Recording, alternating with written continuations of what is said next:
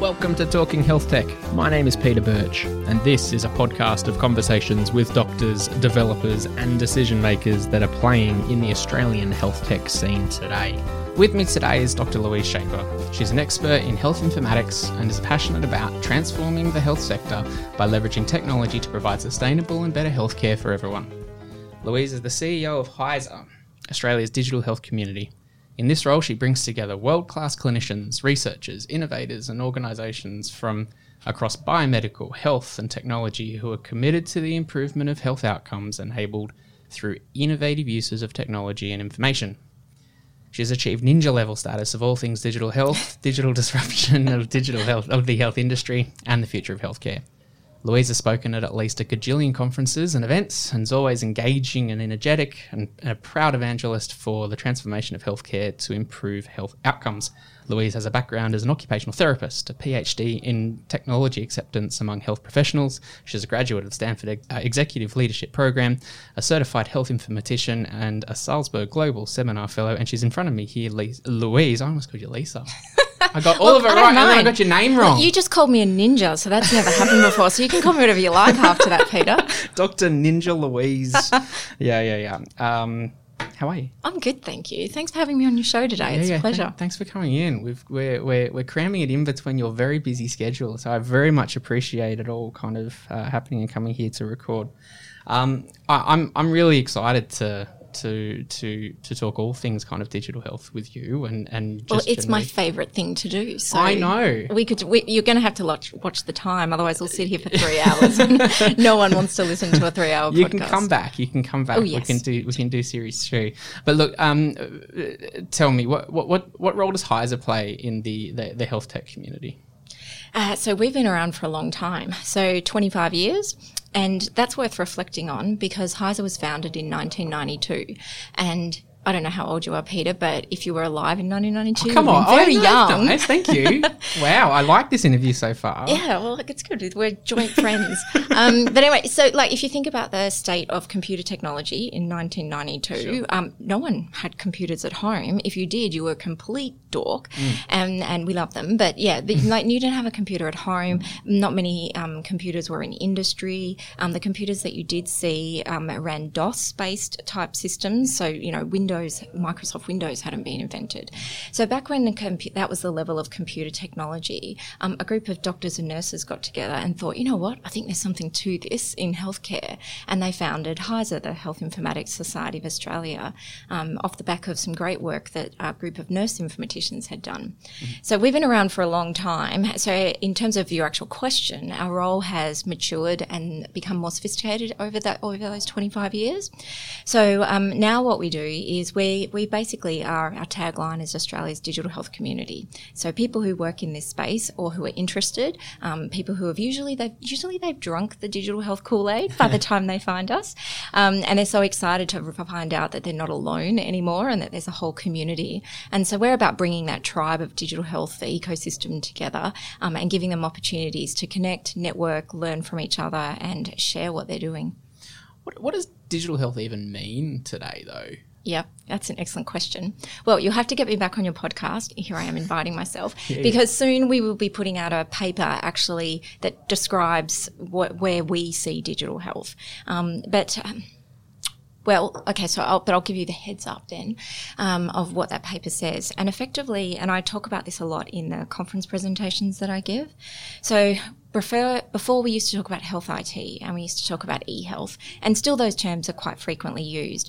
But we see, and a lot of people use digital health to just as, interchangeable with those phrases, and including health informatics, even though they're all quite different things. I've had people ask me, do you cover digital health on Talking Health Tech because you're about health tech? I'm like, what? Come on.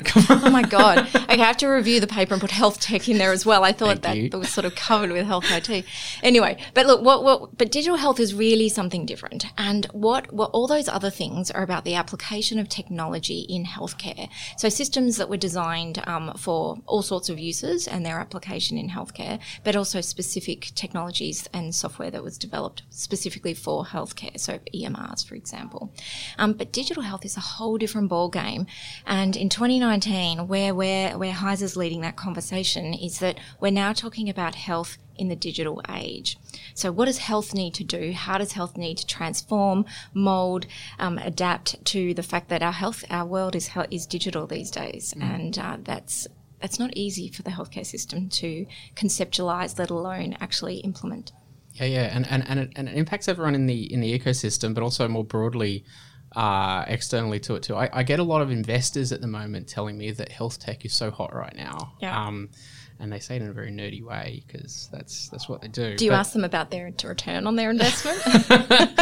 Well, that's pretty interesting too. That's a whole separate conversation about the expectations of investment in healthcare, isn't it? But look, I've asked this a few times and everyone's got a different opinion on it. So the jury's out. But in your opinion, Louise, is healthcare broken in Australia? Well, it depends how you want to define it. So I'm not going to jump on the bandwagon and say that, our healthcare system's screwed, because it's not. We deliver really high quality healthcare to lots of people, and we're leading the world on so many measures in that regard. But generally, and you'll see like my Twitter profile says that I'm on a mission to fix healthcare. So it's not that it's broken, it's that it could be so much better. Yeah. And in some aspects it is broken. But the problem is not the fault of the hardworking clinicians who are just busting their gut every day, saving lives, doing their best. But they're not just in a job that's really stressful. We don't give them the right systems, the right tools to do their job in the most effective and efficient way as possible, which actually creates more stress on clinicians. And so there's a lot of work to do to change that situation. So big ticket themes in health IT, you see all of it. What's hot right now in 2019 when it comes to health IT? Yes. Well, look, this is a global thing as well. So I actually looked it up on my way here because I thought, I know a place where I can get figures from America, not in Australia. But, in America, $4.2 billion US. So what's that, like 6-7 Australian billion dollars was invested in digital health in the first half of 2019. Okay. Just the first half. Wow. Like, that's a lot of money. I was about to swear again. I think we can swear in this. Oh, we can? That's okay. There's no child warning. No. Yeah, I quite often swear in my presentations. Yesterday I was at a hospital and I said shit, and everyone was like, oh, and I was like, let's just roll with it, people. It's all okay.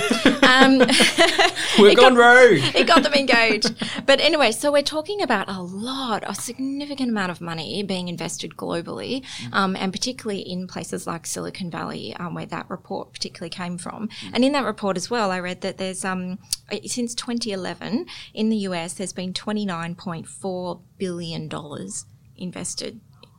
So that's almost $30 billion invested just in digital health since 2011. So there's and the things that the individuals and the organisations are investing in, they're taking bets, like all investment is. But in healthcare, it's a lot riskier as well, because healthcare doesn't work like other industries.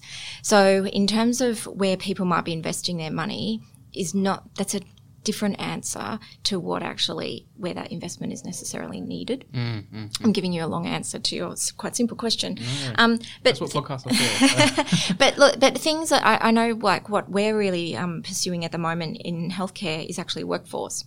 So no matter how much money you invest as a VC startup, and no matter how great your technology is, you need a workforce that actually gets why we need to change the way we deliver healthcare and the opportunities that technology affords for us to do better.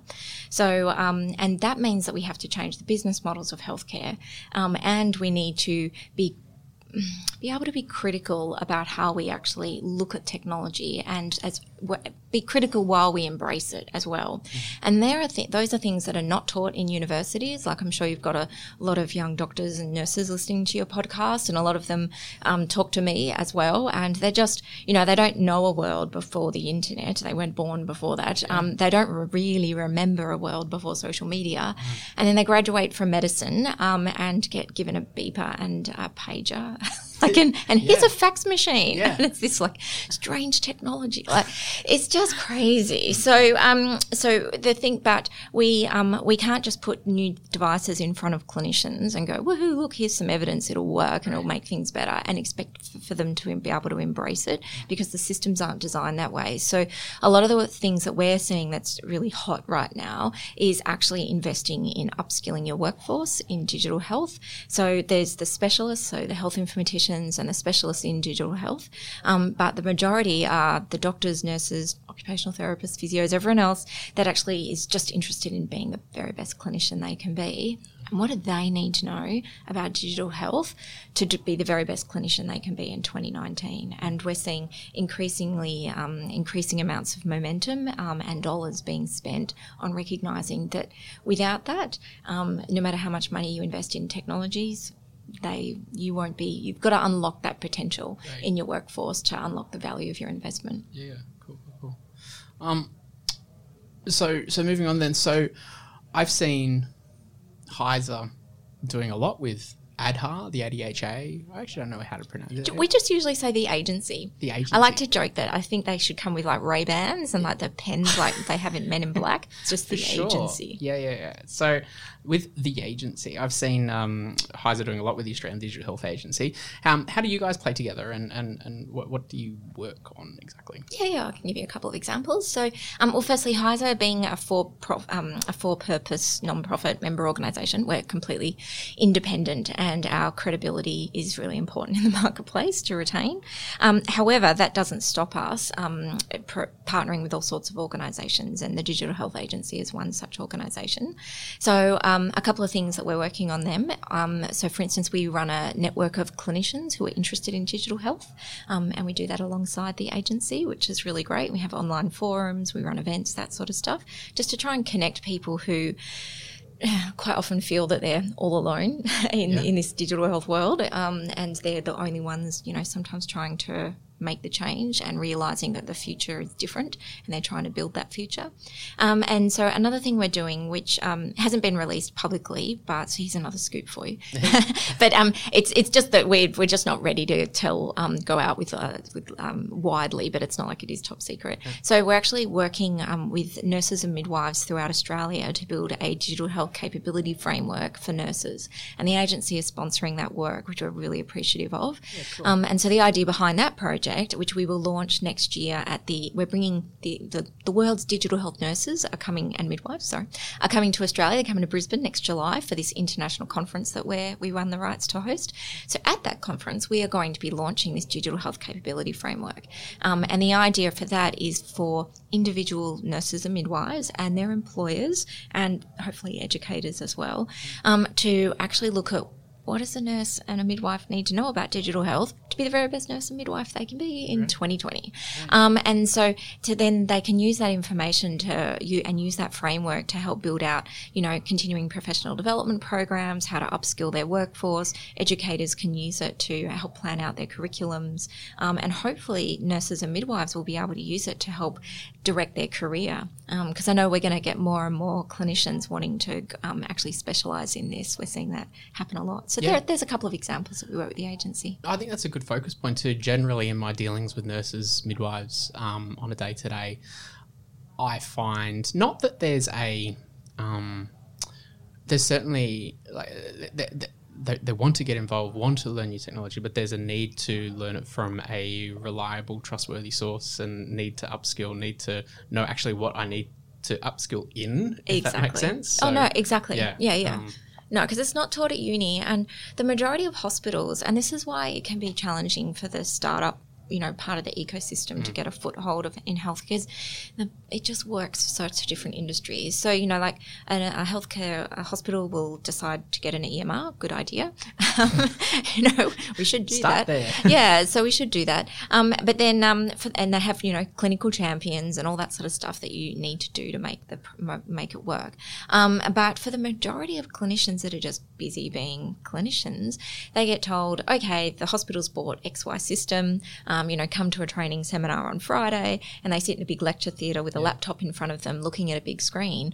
And because they have never had, for the majority, they've never had any digital health informatics knowledge, given to them in any stage, then for the majority of this is the first time they're hearing this. So what they're thinking is, oh, okay, we've bought a computer and that computer is now going to electronicize what I do. So normally when in paper I do A, then I do B, then I do C. So they're looking at the EMR or whatever system they're being taught how to use, and trying to work out, but hang on a minute, but it won't do A, B, C. How come I have to do C first and then A followed by B? That makes no sense.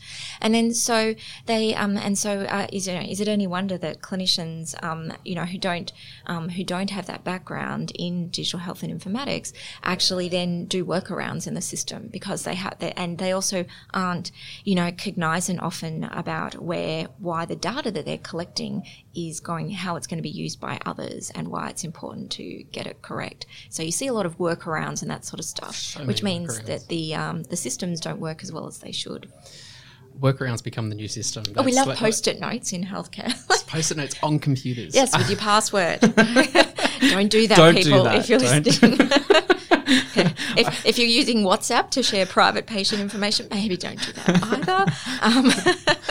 I saw you tweeted about that a couple of days ago, actually. Yeah, well, just yesterday, actually. I was giving an oration at a hospital as a kickoff to their research week at Frankston, at Peninsula Health in Frankston.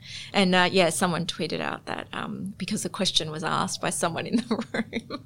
And I was like, oh, no.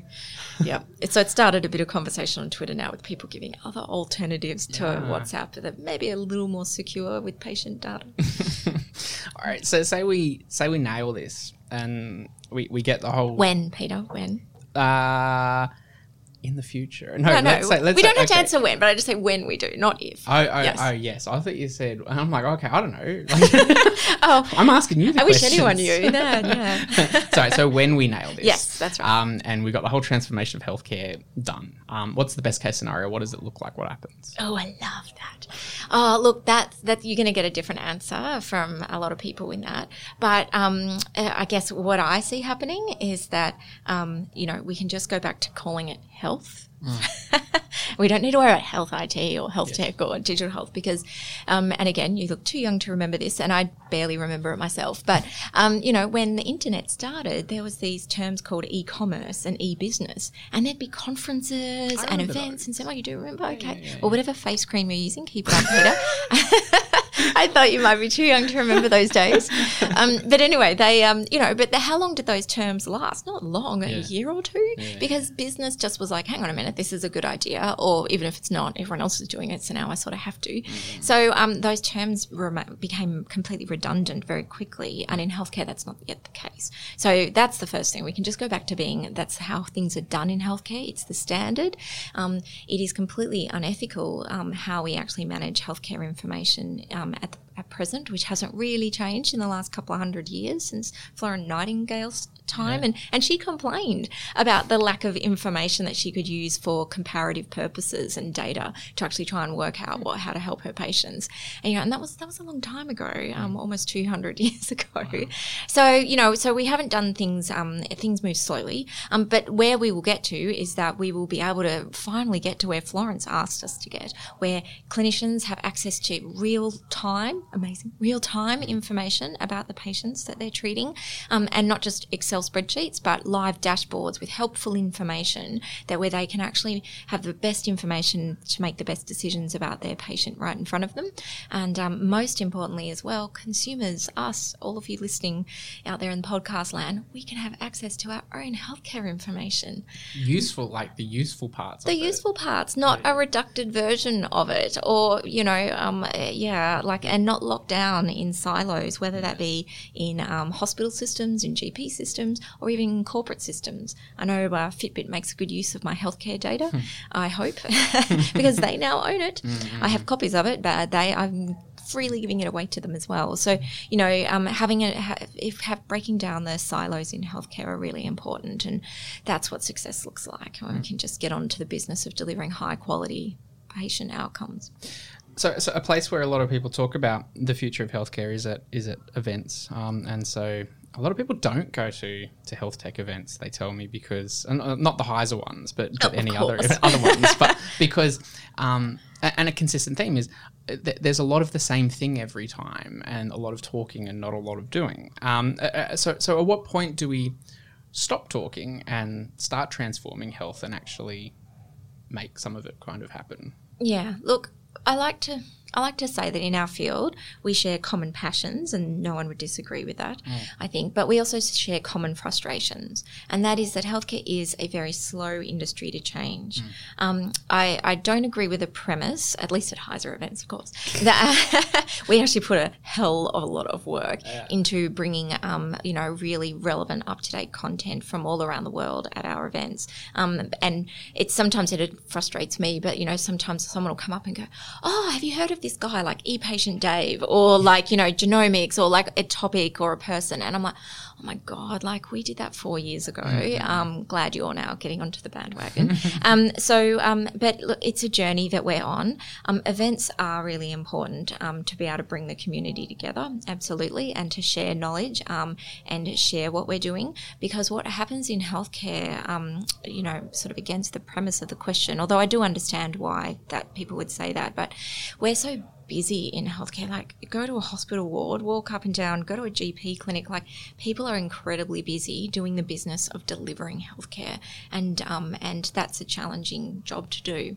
So to take time out though, and come to events, network with your peers, share what you're working on, share your frustrations, share the questions that you have, so that we can together collaborate and build a better future. Those things are really important. So, and it is happening, but yeah, I get why, especially people in more like the startup world who like see healthcare. I mean, look, I wasn't even from the startup world. I was an occupational therapy student. My very first year, which was in 1997, you go out on prac and you go to all sorts of places, community care, primary care, tertiary care. And I kept seeing healthcare runs on bits of paper. I didn't know how dangerous it was at the time. I didn't have any frame of reference to know that. Now I know. But at the time I just thought, this is incredibly inefficient. Like, this is crazy. And I wanted to be a good student. I wanted to be my A grade average. And so I wanted to learn about the patients I was talking to and not waste their time asking them dumb questions and stuff like that. And I realized that I couldn't, like Florence, I couldn't find the information I needed in a form that I needed to actually make sure that I was making the best use of the patient's time. And so I had all these questions.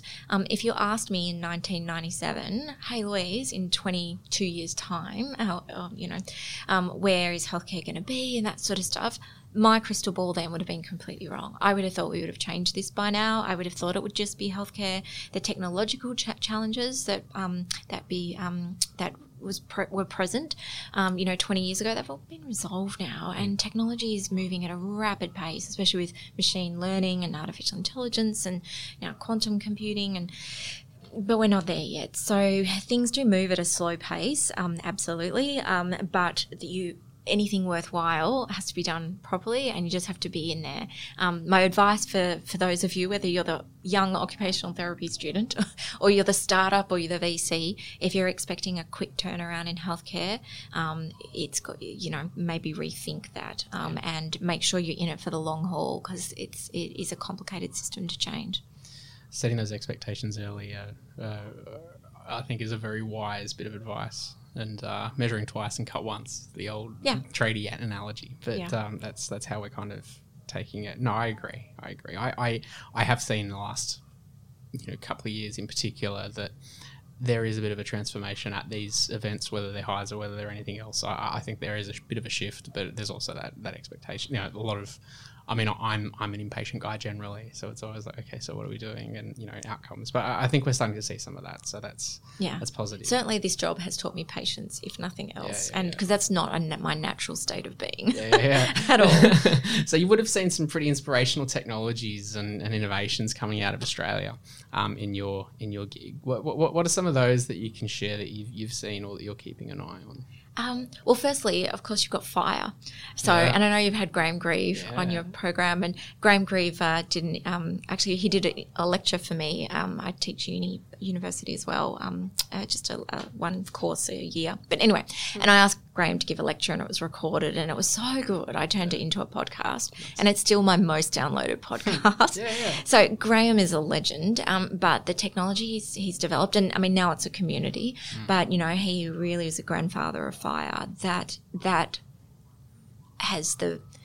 Well, even I'd be so proud of that, even if it wasn't an Australian invention and even if I didn't know Graham. But the fact that I do, and that Graham is just such a humble, amazing guy, and he's dedicated his life and he's building something just that's taking the world by storm, or by fire, I guess we should say. Sure, he never hears that one. Yeah, that's...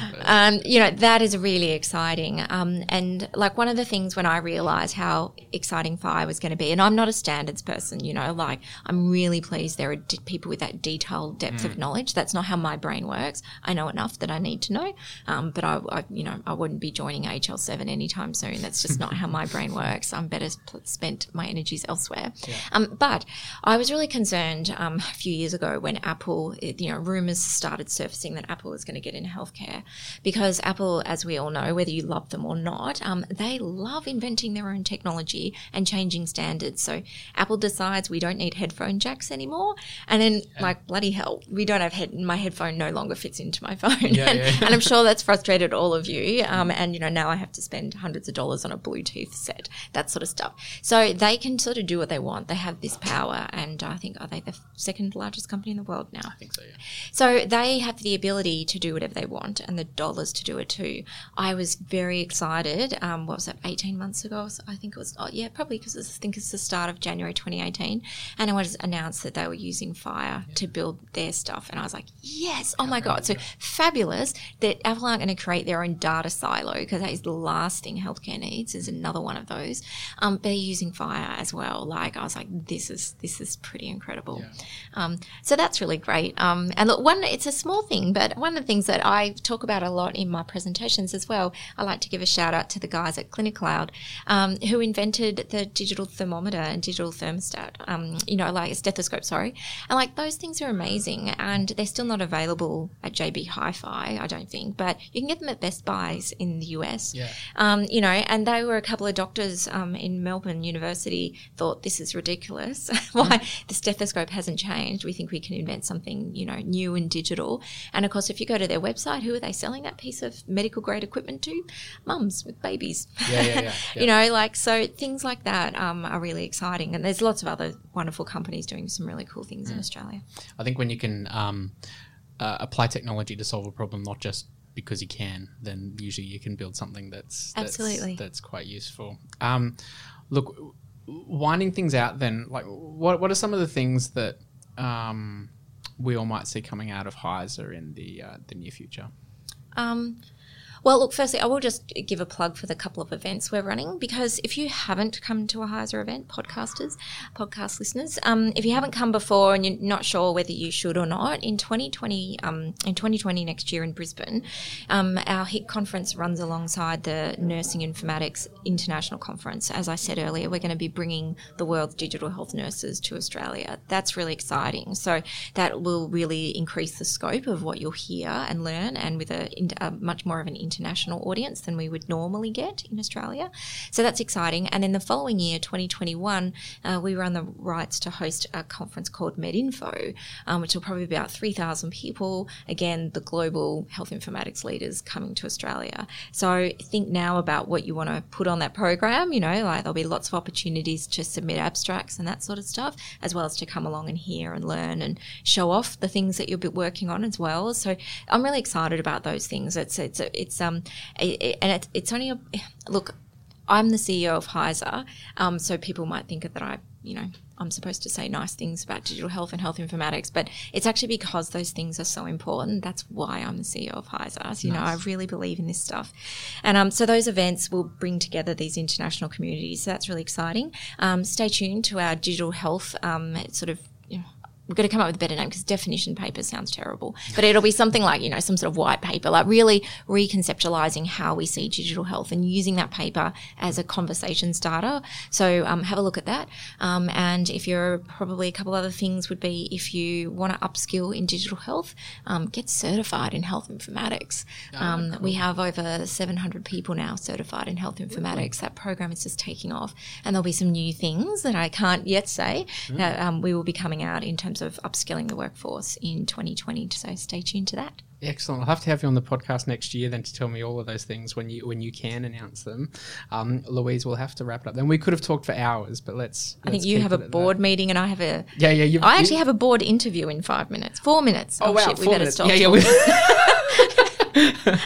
Well, look, Louise, thank you so much for your time. Thank you so much for having me on the show. Have a great day, everyone.